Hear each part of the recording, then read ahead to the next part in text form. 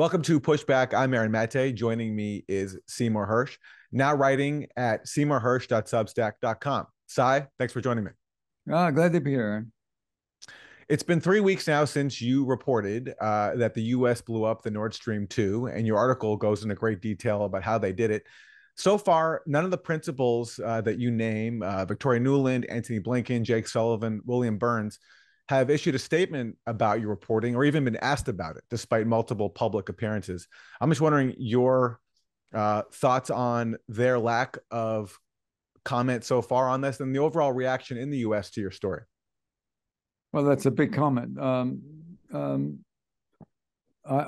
know what goes on in the White House. I can't begin to tell you. I can't imagine they have enough time to worry about commenting about me because they're so concerned about everything Russian and communism. They spend, it seems, a lot of time just going around and trying to poke everybody they can poke without much in return. So, but they, I must acknowledge that trio are clearly the driving force of the foreign policy. I don't know where the White House fits, the president fits in on that, but they seem to be the driving force.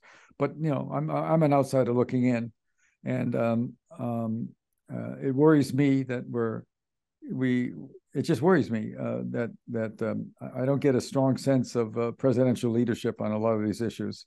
But I could be wrong too. I don't know. I'm not inside. And as for the press coverage, it's if I worried about what the major newspapers did, I wear myself to a frazzle. I am a little surprised that they don't have to buy into my story, but there's been there were rallies in Europe about it, and not about this issue, but about the consequences of the support for Ukraine and for obviously the president's decision to authorize the bombing last fall, late in September, was basically a telling Europe that yes, maybe things aren't going perfectly in the war, which by late fall he was certainly aware stalemate might have been the best solution, and so I think what he decided is he was worried about. There's been a long-standing American presidential worry about Russia and its natural gases and its oil and its connection, particularly to Germany and Western Europe, in terms of what this White House has called the weaponization of gas by the Russians. But it's been an obsession that started with the Kennedy administration. We've got to somehow separate, as part of our Cold War mantra, even the cheap natural gas that was going into Europe and propping up the economy after World War II and getting a lot of people wealthier and warmer. We have to worry about that. So that's a given. But I don't know where the press is on it, because at the least, when I did My Lai, a lot of the media didn't respond to the massacre until it became an issue in Europe. And this pipeline and the continuing, looks to me like $100 billion is probably a very good estimate altogether, what's going in there. That kind of money is really worrying people. The polls are showing there's a division in the polls, as far as I can tell, between those who worry about the money are pejorative. 62%, the last poll I saw, were worried about the war in Ukraine. Those who dismiss the money are more supportive. And certainly, as we know, the Democrats are very supportive of the war in their anti-Russian feeling, and the Republicans less so. But if you think I expect Chuck Schumer to call for an investigation, since he's got the Senate majority, you got to be kidding. I'm not thinking that's not going to happen. And I'm not thinking when I worked at the New York Times, and I worked 6, 7, 8 years there, and we're doing a lot of stories. I don't think I wrote many stories with named sources. It was all unnamed. And if somebody else had a good story that we didn't have back in those ancient days of the 70s, why we chased it. We tried to match the story, and that seems to be no longer. But you can't argue with. I don't know. The New York Times to me has become sort of a merchandising machine. With the blogs and the podcasts and the newspaper, which once had a huge. When I joined it, 1.7 million circulation is down to something like, last time somebody told me, it was 330. And the print is probably a losing venture. We're probably going to go all online. Yeah. and everybody, all the stockholders will be happy. And I guess I don't know what's going on there. So, since you mentioned the lack of a congressional investigation, I've also seen you point out that if the Biden administration was really interested in who blew up the Nord Stream 2 pipeline, if it wasn't the US, then they could have tasked an investigation as well with the US intelligence community. Oh my God, they have three options. There's the Office of National Intelligence, which says that's the El Primo organization, anyway, in the structure. And their director of intelligence happens to be a very competent person. You use the exact word tasking. The president can task the administration, and Jake Sullivan, the national security advisor, can too. You can also task the DI, the intelligence branch of the CIA. You know, they have a directorate of operations. We know about those guys, science and technology. They also have a directorate of intelligence, and a lot of very competent people work there. And also, if the agency has somebody in the field, as they obviously did in this case in Norway and other places, perhaps during the workup to blowing up the mine, the pipelines, they have a special unit that really watches everything locally, radio, phone calls in the area, to make sure nobody's on the people on the ground. It's a very high level. It used to be called the C Group. I have no idea what it's called now. There's a bunch of intelligence people. But, you know, why would you ask a question to which you know the answer? Yeah. Yeah. And why somebody doesn't ask the White House if they've done an investigation. Actually, it's Jake Sullivan, 4 days after the implosion on September, the pipelines were blown up last September the 26th. Yeah. And I took a long look at what Biden was learning about the war then. Why then? I don't, you know. And 4 days later was a news conference in the White House in which, and they tape these things and they're online, in which it was about 11 minutes before somebody asked a question about the pipeline. And when they asked those questions in the White House, nobody refers to what Joe Biden himself said, which in last February, which is, we can do it, and if they go, we're going to do it. Which to me, I have a friend in Europe who's very wise, a lot more smarter than I am, who wrote me after I did the story. He said, "Oh, Seymour," he said, "you have become the master of of deconstructing the obvious." The point being, I love that quote. Because, I mean, who else would have blown it up? Why would the Russians have? He'd already stopped one pipeline himself, Nord Stream 1. And why would he block the second one, which was full of gas, but had been sanctioned by the Germans? So who could open up the pipeline? The Germans could. And so I think whatever he learned, whatever thoughts about the war were in late September, that made him decide to worry about whether or not he's going to continue to have support from Germany and Western Europe. The gas that the Russians supplied in the first pipeline, which began in 2011, was so much that the Germans themselves could downstream it. They were taking a percentage of it and reselling it at a price. And Russia just, you know, it wasn't Russia. It's owned by Gazprom. Nord Stream was owned 51% by Gazprom, a group of oligarchs who certainly paid fees, enormous amount of fees to Russia, and 49% owned by 4 European companies that were selling the oil downstream. So there was so much, so much gas, and the economy is booming. The Germans right now, they had a mild winter. There's still a lot of upset about the war there and about the pipeline. I don't talk to Congress. I don't testify. I never have. And people in the Bundestag were calling me, but I don't talk to them either. It's not what I do. But Germany's okay because the government is subsidizing as much as 20%, in some places more. But anecdotally, I've been reading, watching the press, and even before, just once the first pipeline was cut off, Nord Stream 1, you had stories where a large bakery in Berlin that was without Russian natural gas, or methane it is, with Russian gas, they were running 12 burners, 12 ovens, and producing a great deal of bread, whatever it is, and they were trucks taking it all around the countryside and probably to other major cities for delivery. They were cutting back to 4 burners. And the largest chemical company in the world, BASF in Germany, 100,000 employees. I've read stories in the oil and industry press. They've been talking to the Chinese about moving some facilities there because they can't predict the long term. So Germany, things are reasonably stable because of government subsidies and a mild winter. But in France, for example, I have friends that are paying 500 times more for electricity. I guess the energy or the turbines are fueled by gas. And I talked to an Italian reporter that he's paying 3 to 4 times as much for gas. And we know what's going on in Britain. It's going crazy there.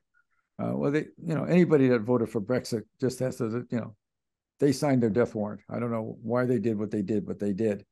So it's having an impact. And it's the other thing, the thought that Biden worried that Germans and West Europe might not be in it all the way. I think by late September, it was clear that at best a 50-50. It was going to be win, no lose. And my own guess is that they're both going to have offenses this fall. And my understanding is, and the Russians, the Ukraine idea, the Russians will be on both east and west, and the Ukraine will drive a corridor down that may be impenetrable and maybe stall everything again through winter. But that at some point, Donbass is done. It's gonna fall to the Russian hands. And even though the war is not over, that might be the time for Putin to make the call, which is Zelensky has to go. You can have Odessa. We'll take suzerainty in the Donbass, suzerainty, not total control, suzerainty, tactical control, and Ukraine demobilizes, de-weaponized. That's, to me, would be a real starter for an agreement. But that depends on the Ukrainians holding this winter. And it'll probably, given the geography, it might not be that hard to hold a corridor. You have the Wagner Group on one side and the army, the Russian army on the other side. They don't communicate that well.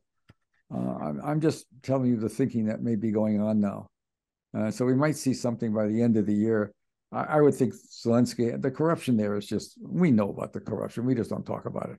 He's putting another $50 billion into a place we know they're stealing the money. Yeah. And so, and the polls show that people who worry about the money are over 60% against the war. And, I'm not talking about the Democratic Congress. They seem to be 100% anti-communist, whatever they want, they get. It's amazing the Democrats are doing that now. When I was a kid in Vietnam, the Democrats and a number of moderate Republicans were a major force. War Powers Act in 1973, major force for peace. And now we have a bunch of Democrat senators who just can't get enough of hating Putin. Yeah. In terms of the timing of the Nord Stream bombing, so you report that the explosives are laid down in June under the cover of a NATO naval exercise. But so the bomb goes off in late September. And what was happening then? That was shortly after Ukraine had that victory in Kharkiv, where they did expel Russian forces. But what didn't get reported here was that they sacrificed so many people for that. And the reason why is they wanted a big PR offensive to justify all the weapons they were getting from the US. They did this offensive sort of at the encouragement of the US. And also, shortly before the bombing happens of the Nord Stream 2, Putin announces that he's calling up another 300,000 forces. So those two factors, I'm just guessing, major Ukrainian sacrifice to have their victory in Kharkiv, which for Russia wasn't, I think, a very big strategic loss. And also Russia about to pour in hundreds of thousands of more troops. That might have spurred Biden to act. Well, I defer. I read your blog. I read your Substack column, of course, and I defer to you because I think you've got a really good feel of it, much more, I think, than I do. I get my stuff secondhand. I think you're reading more of the original, more of the reports. I'm unable to read much of the New York Times, Washington Post coverage because it's so bizarre to me. It's just, there's language used to describe Putin, who has this an absolutely narcissism doesn't begin to go there. This notion of he is in the whole Russian, not communist, the whole Russian, history in his soul, whatever it is. But so many things are said about him. They keep on writing that Putin began his war without provocation, which I don't know how they can come to that when you move, when you absolutely lie to him about not extending NATO to the east, and you put missiles on the border with 800 miles Yep. from Moscow that can be turned overnight. Defensive missiles that can throw enough nuclear weapon to wipe out Moscow plus. But those are just their side. Those are only there to protect Europe from Iran. Oh, that's right. I forgot about that. And by the way, the rage that Iran could maybe be helping Ukraine fight the war, the American rage, given what we're doing, is just so crazy to me. And it's straight. Blinken will make an attack, and it's reported in the papers I read without irony, without mentioning. Wait a second, but that's the American notion of, I don't know what it is, whatever you want to call it, the American notion that somehow the fact that we chose to respond to a Saudi, obviously a wacko Saudi guy bin Laden, who was supported absolutely in various ways by the he's a member of a very prominent family, not royalty, but banking and finance. Clearly that was where you go for the story. Instead, we decided the solution to bin Laden was to attack Iraq, even though we knew they had no weapons of mass destruction by then. And also it was run by a guy who hated the Muslim terrorists as much as we did. And so, the irony of us complaining about Iran supporting somebody they want, it's the American exceptionalism problem that when I was at the New York Times, I had a great time. It was wonderful. I got there. I was at the New Yorker before, and I was invited in by Abe Rosenthal and sent to Washington. And he understood what I was going to do there, which was I went after the war and then did Watergate. He was interesting because he was much more conservative than I was, but he really loved stories. He used to come and give me, I've said this 100 times, he used to come and give me the Bill Murray, what's the nickel rub? What do they call that thing? When Yeah. I was in the Washington Bureau. He'd come in from New York and he'd come behind me and he'd say, how's my little, sometimes he actually did say, how's my little commie today? Because I was way to his left. And then he said, what do you have for me? No second guessing about the stories. Best editor I ever worked with. No worry about the president, no worry about stepping on anybody's toes. He just did it. And and I don't see that today. It seems to be a lot of worry about the president and what he thinks. And who knows what he thinks. When it comes to keeping this Nord Stream bombing operation away from Congress, I'm wondering how it compares to what you revealed about the dirty war program in Syria. In the London Review of Books in 2014, you revealed that the way the U.S. was able to evade congressional oversight when it comes to this billions of dollars in funding for a proxy war in Syria was that they basically outsourced the program, Timber Sycamore, to British intelligence. And because of some oversight rules there, that allowed them to not brief Congress about this. How does what they did in Syria when it comes to evading congressional oversight compare to how they avoided congressional oversight here with the bombing of the Nord Stream 2? Look, the truth is, oversight is a joke. I'm sorry. There's a distinction that has to be made about oversight, which is that oversight depends on colloquy between the House and the Senate on things like the intelligence committees. And the whole purpose of the intelligence committees having oversight and the whole notion of when there's a CIA covert operation, there has to be a finding that's presented to the Congress. The Church Committee finished its work in '76, the first major investigation into the agency. And one of the things they recommended were intelligence committees. They were set up. And I will tell you, from the late '70s until post 9/11, it really worked. I mean, I dealt with a couple of the chairmen in the Senate committees, and Gary Hart and the basketball player Bill Bradley, who was chairman of that. He lived around the corner from me, and the kids used to play basketball on the corner. He'd walk by in the morning to go to work in summer, and they'd say, "Come on, please." And he'd say no. As he got farther away, finally he'd throw him a ball, and he'd turn around and jump and flip. Never missed. The kids were in such awe. But anyway, when those people dealt with me, for example, because obviously even then I had friends, everything was on the record. Not one off the record conversation, which I thought was great. It was a perfect way to run. So there was a lot of agreement among them after 9/11, it got very tense, and particularly when Obama was in there, it got very tense. So in 2005, I was writing stories for the New Yorker, without naming sources, by the way. The New Yorker that hasn't mentioned this yet, this issue, peripherally in one little column, but where I worked for 15, 20 years altogether. At one point, the chairman, he's long gone now, he's retired, Bill Obey, William, I think it was Obey, Obey. It wasn't Bill, but it was Obey, the chairman of, he was from Wisconsin, a member 30 years in the Congress, he was chairman of the Appropriations Committee.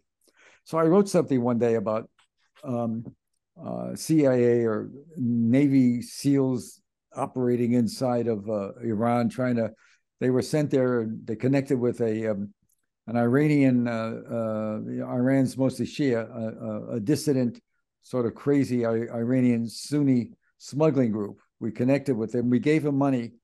And the story I wrote was the target was supposed to be a temple or some religious group,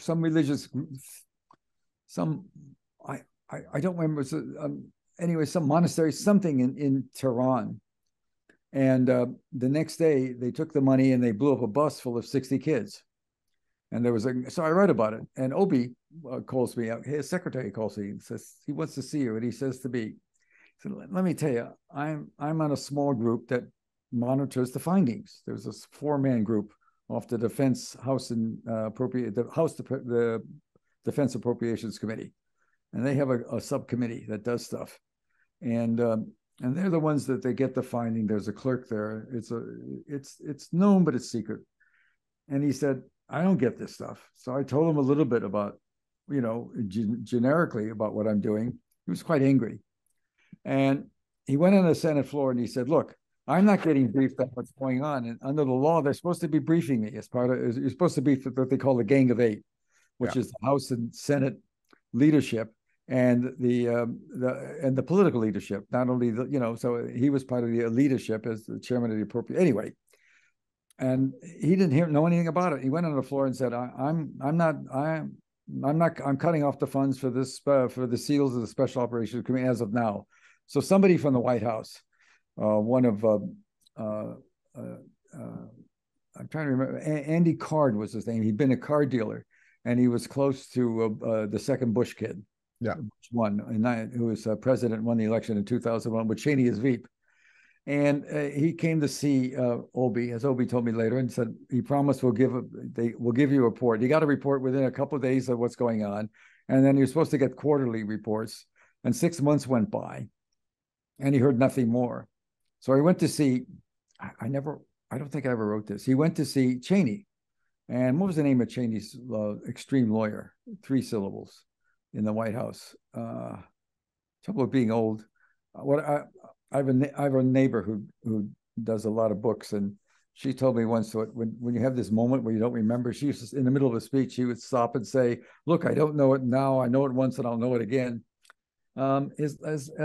With 3 syllables. Anyway, he had a lawyer that was a tough guy. And so Obey, the chairman of, 30 years in the House, chairman of Addington. That's right. Yeah. Addington. And who's a tough guy. Yeah. And he said, I'm not getting briefed. This is now 05, 06. And the second term for Bush. And he said, you're breaking the rules. And Addington said, well, sue us. What Democrat's going to go in the federal court and sue about a top secret program that they weren't being told enough? So they, it stopped working. And so I don't think Congress has a smell of what's going on. In this case, what happened is there's a technical rule that anything the special operations community does has to have a finding to this. Anything the CIA does has to have a finding. Anything the special operations community did does have to have a finding. In this case, the reason they, as I wrote about in that first piece, they went down to Panama City where there was a big a school for underwater, for divers, and a very good school. They found the very best of the best, and that school had been working in other underwater things we did against the Russians. So there was a lot more connection. That school is full of very good. It had trained a lot of brilliant miners who were really good, and the miners were military. They were Navy. And they always brag that they were unlike the SEALs, because the SEALs are swimmers who talk about everything they do, and the miners never talk. And so they were military.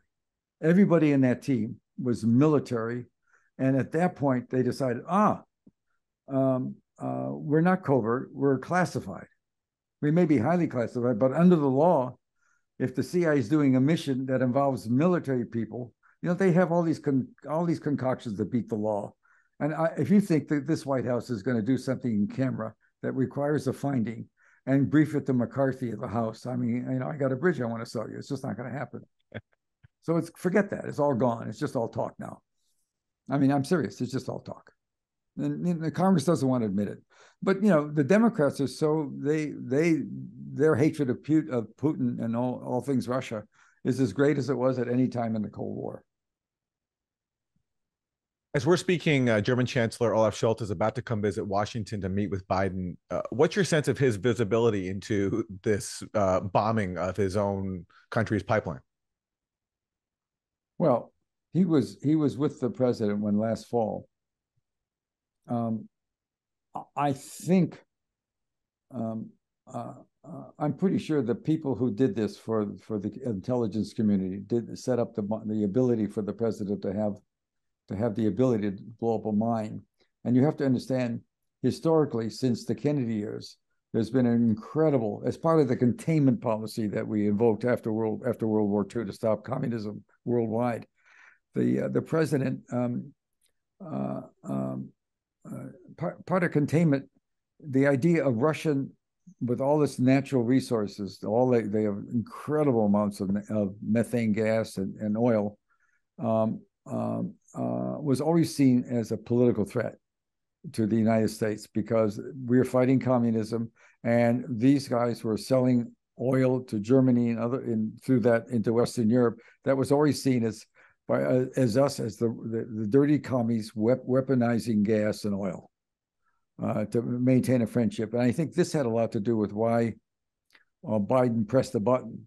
As you say, in late fall, it was clear it was not going to be all this talk about a great advance. Even that rally, even when they ran, remember there was photographs of the Ukraine tanks going down the road and trucks. They were getting hit very hard by artillery, and nobody wants to write about that, or they did at the time. But I remember hearing about it from people who know more than I do about this stuff, which is easy to do.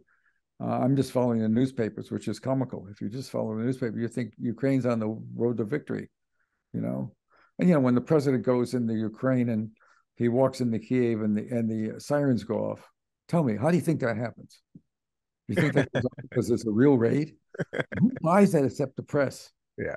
And people talked. There was a lot of people when I wrote that story about American pilot dropping a sonar to trigger the bombing, and all these open source people started writing, no, we didn't track anybody. And open sources, doesn't see anything. They track by images.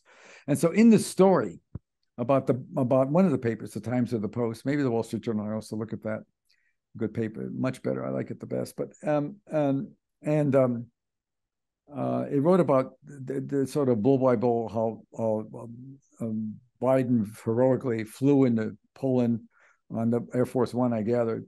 And it said when they got into Poland, they shut off the transponder. And the transponder is an IFF signal. It's a signal that tells everybody where you are. It's essential for air traffic control. It's also essential to protect yourself from being run in by somebody else. But what that does makes the plane invisible to people who are doing open source. So when they say the plane it couldn't have happened, why don't they figure out that the same thing happened to that plane that the president, they turned off the transponder? It's just so hard to get those guys to think. They're so rigid. And if they wanted to, the CIA, given knowing what they know about open source people and their zealousness, they could have recreated a World War II Japanese armada on the way to Honolulu to to attack in the Baltic Sea. They can create anything they want, but so it's just so funny. I have to deal with all that stuff. Yeah. Well, look, speaking of open source, when there are attempts in establishment media to try to dismiss your reporting, sometimes they will cite people who supposedly done open source research into the issue. In the beginning, they did that a lot the first week. Yeah, into the issue of Syria, and you've exposed a lot there. You've reported it heavily on allegations of chemical weapons used by Syria, and you reported many things in the London Review of Books, including that U.S. intelligence knew that the rebels in Syria had a chemical weapons program. Oh, you're not allowed to know that. No, yeah. Aaron, you can't know that. Yeah. But also that Obama was warned. Also, I'll just say it's a chronic.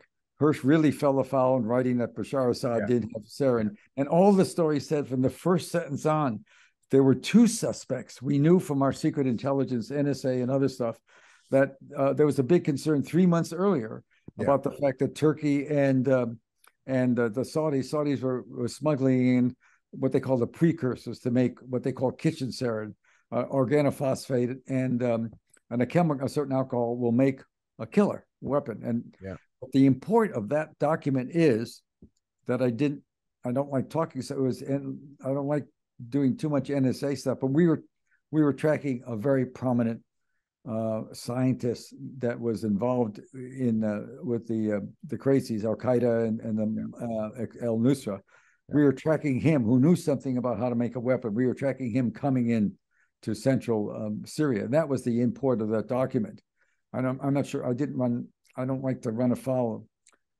I like getting secret stuff, but I don't like to do stuff that I don't want nothing wrong with our NSA tracking somebody in who could do something that would be very dangerous. Yeah. And I'd rather have them do it than me write about it. Yeah. And there were people arrested inside Turkey, by the way, with chemical weapons, with precursors, with very precursors of the weapons. No, there was two. The only point of the article, I'm so happy you brought it up because it drives me nuts when they keep on writing about it. Well, he's been a good reporter, but he fell into conspiracy theory. And when he wrote about Syria, but the bottom line is that the Obama White House, a year before re-election, 2011, he only told the American people about one suspect when there were two. Yeah. And you also reported, Cy, that Obama was warned that the evidence wasn't there, that the government carried out the Ghouta attack of August 2013. And what everybody ignores is that none other than President Obama himself corroborated your reporting when, upon leaving office in 2016, he told Jeffrey Goldberg that he was warned by James Clapper. And Ben Rhodes backed this up too. He was also one of the chairman of the Joint Chiefs too. But he confirmed the Clapper part. He confirmed that Clapper came to him and said, "This is not a slam dunk," and everybody ignores that Obama admitted that. Why wouldn't they? Because it's easier just to say that he. Let me tell you something about conspiracy theory. There's anywhere from 25 to 30,000 people working at the NSA, and I've always had some connection to some people, and I certainly knew that. After 9/11, the lid was lifted. I knew that in a passive way. That, in other words, they changed the rules at some point. You could start in the NSA. The big no-no is you cannot intercept an American inadvertently. If you're tracking somebody in Europe and he picks up a phone and calls to an American citizen, your screen would stop. They have a filter that some red devil would show up, something like that. Like in the old days when we had a virus, I used to have all of a sudden pop up some monster, and it would say you're breaking the law. They really cared about that because they knew they had such power to spy on Americans. And there was a lot of times when in the days when one problem with the NSA is that they always bring in a general or admiral every 3-4 years to run it, and the guys working there, always consider them to be the summer help. Because in only a few cases did they actually know much of the technology. Bobby Inman, when he ran it, was different. And he went out in private life and became very wealthy in IT stuff. I mean, he did know the business. And so what would happen is they were breaking the rules and they were reporting on Americans, spying on Americans in overseas conversations, and then here, when they thought there was a link. And I can tell you, it was water fountain stuff. If there are 25,000 employees there, let's just say 20% new, 5,000. And there are 25,000 consultants more with the same clearances, many of them people who retired and went to work for triple the pay, set up a company and contracted with the NSA. And what is it, Glen Echo? Is it? What's the Greenwald, city? yeah. And in next to the NSA, there's a small suburb next to the NSA, and it was known by the NSA people as the playing off the FDR social programs in the 30s. It was like the Glen Burnie, I think is the name of suburb, the Glen Burnie Public Works programs. 2 or 3 guys would retire from the NSA after 20 or 30 years, making 150,000, set up a company and get $2 million worth of contracts from the NSA. That was their, that was the social program for the NSA. Still to this day, nobody ever bothers with it. Pretty scandalous, but so who cares? They're obviously competent people, and more power to them. But the point I'm making is that there were, let's say, out of 50, 60,000 people with clearances, let's say 10,000 knew that the most grievous thing that the NSA could do to destroy it in terms of American trust was to spy on Americans without a warrant. And one guy in 10 is so appalled by it, he goes public. Yeah. I'm talking about Ed Snowden. Yeah. Snowden did something else. He gave away a whole raft of secrets. He didn't understand what he was doing. I don't believe it, how serious he was. He was very naive, I think, about it. But he was the one guy. So people talk about conspiracy. I keep on thinking about the Snowden thing. One guy out of 60,000 working there thought enough to tell the Americans that these guys are dropping on anything without a federal warrant, without a bench warrant, which you have to get. And now we're back to those days. It's much better these days. You do have to get a warrant to listen to somebody. And if they cheat, but you do have to. Anyway. And that goes back to your story. You cite in the story one source, and that source was sufficient for you to tell this story here on such a consequential covert act by the U.S. I don't suggest even he was a first-hand source. He was a source who was aware of what was going on. So I've kept you over time. So just a very last quick question. No, it's okay. I just want to tell you that I want to say that very clearly. I didn't suggest, either. We're pretty good at tracking people who talk, and I'm pretty good at not protecting people who talk. And there was a lot of specifics in there. And some of the language I used was very specific and should have warned anybody. And I'm sure it did warn some of the people on the inside. For example, the question was one of the basic questions they were asked was, are we going to take acts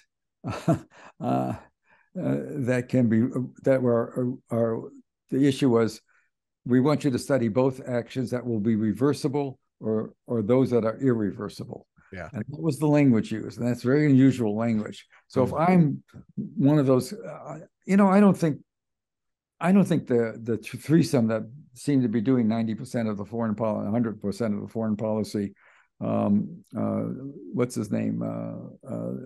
Victoria Nuland in the State Department, and Tony Blinken and Jake Sullivan. I don't think they care what's being said. I don't think they worry about it. They're locked in. Yeah. I call them Winkum, Blinken, and Nod after that, but because they're so fixated. Yeah. They're so fixated on communism, and they can't contain it. I mean, Blinken blurted out right afterwards, as you read about, this was a tremendous strategic opportunity that the pipeline was blown up. And Nuland recently, you also quote this, said that she's gratified that Nord Stream is a hunk of metal at the bottom of the sea. So they don't even hide this.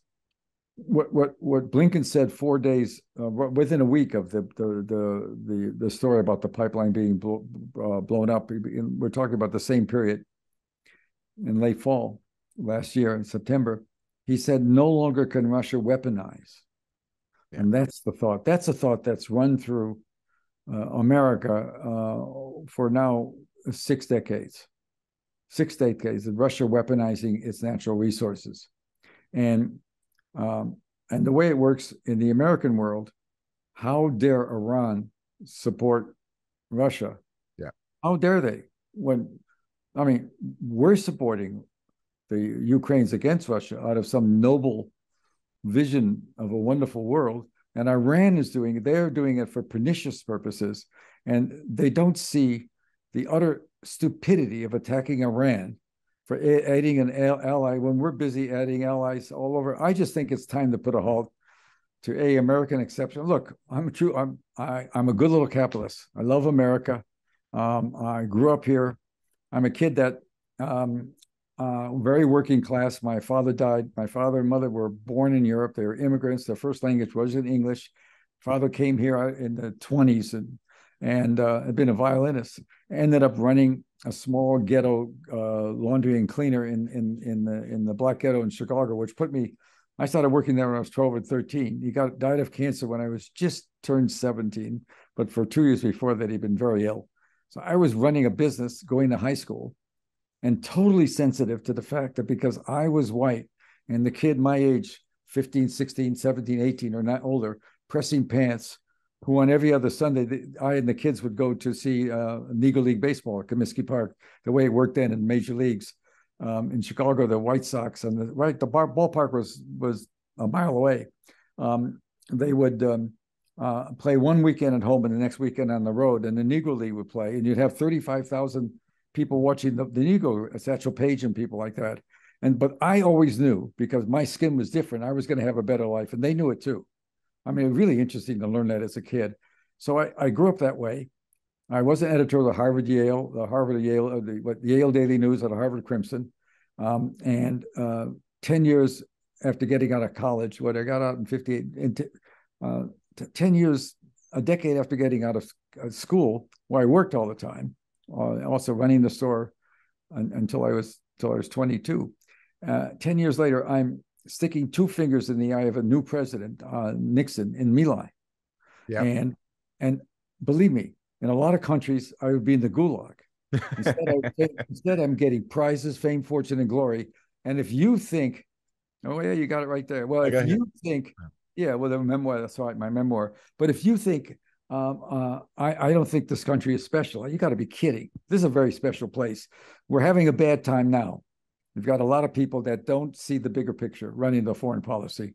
And it's very sad and scary. If we just focus look, there's nothing good to be said about Putin starting a war in the most bloody war in the Middle East. That's on him. That's not going to go away. And no matter what rhetoric we threw at him, we threw a lot at him.